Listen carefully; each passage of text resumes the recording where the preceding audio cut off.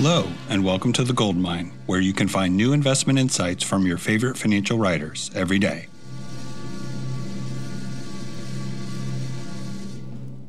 Hi, I'm Ben Carlson, and this is Abundance and Scarcity, the Enemies of Appreciation. There's a new study from the American Psychological Association that came to the conclusion that having too little or too much free time lowers your sense of well-being. They found well-being rises up to around 2 hours a day of free time, and it falls if you have more than 5 hours a day of free time. The sweet spot is a balance between fulfilling work and a moderate amount of free time. I don't know about the accuracy of the study because these studies don't always mirror reality, but this one makes sense intuitively. Having too much free time means you lack a sense of purpose and productivity. Having not enough free time means you don't have enough balance in your life.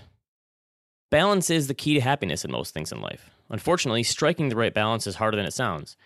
Work is important, but what if it comes at the cost of time with family and friends, or hobbies, or exercise? It's important to unwind, but what if you're falling behind in your career by not putting enough time and effort in? Diversification in your investments is important, but how do you determine the correct trade-off between risk and reward? Diet and exercise are important in life, but life is pretty boring if you don't allow yourself to indulge every once in a while. The good thing is, no one has life completely figured out. There are workaholics who have miserable personal lives. There are people with great social lives who hate their job.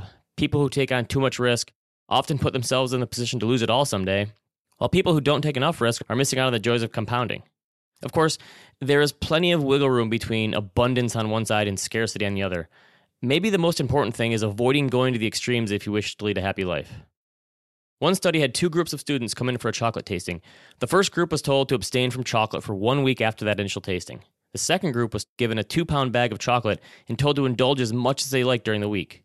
When both groups returned the following week, the students that had abstained from eating chocolate all week reported more enjoyment from the second tasting, while the people who were eating chocolate all week enjoyed it much less than they had the prior week. Too much of a good thing can reduce your appreciation of that good thing. A similar relationship exists with travel. The more people travel, the less likely they are to savor each trip they take. Another study looked at U.S. residents with a wide range of travel history. Some were world travelers. Others traveled only on rare occasions and rarely to exotic locations. Researchers found that people who traveled more infrequently were more likely to share their excitement from each trip with friends and family. They savored their memories of those trips, and they often went back to look at the pictures on a regular basis. The people who traveled frequently had a more blasé attitude about their trips. It was more of a been there, done that type of mentality. They had less appreciation for U.S. destinations because there were so many other places they had been to. Obviously, most of us would prefer more travel to less. But becoming a world traveler can make it harder to appreciate the simple pleasures in life.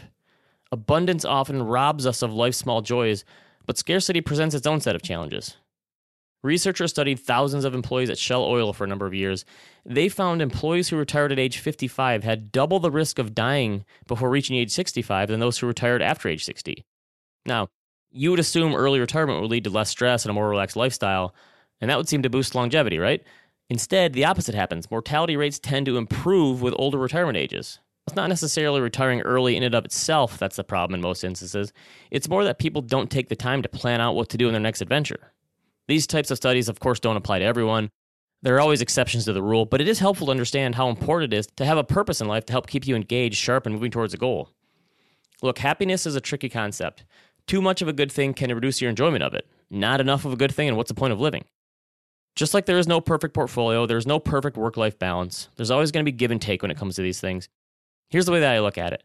There should be just enough balance in your life where every once in a while you force yourself to become uncomfortable. That means when you're slacking off from work too much, which seems to happen to me more frequently in the summer months, you occasionally think to yourself, it feels like I should be working more. And when you're insanely busy with a project at work, you should occasionally think to yourself, geez, it feels like I should be slacking off more and taking more time off. It's like a tennis match with yourself that you can never win, but as long as you stay in the game, you should be happy. At least that's the goal. For more from me, check out wealthofcommonsense.com. This podcast is for informational purposes only and is brought to you by Ritholtz Wealth Management. Clients of Ritholtz Wealth Management may maintain positions in the securities mentioned on this podcast. If you're new to investing, check out liftoffinvest.com to get started with us today.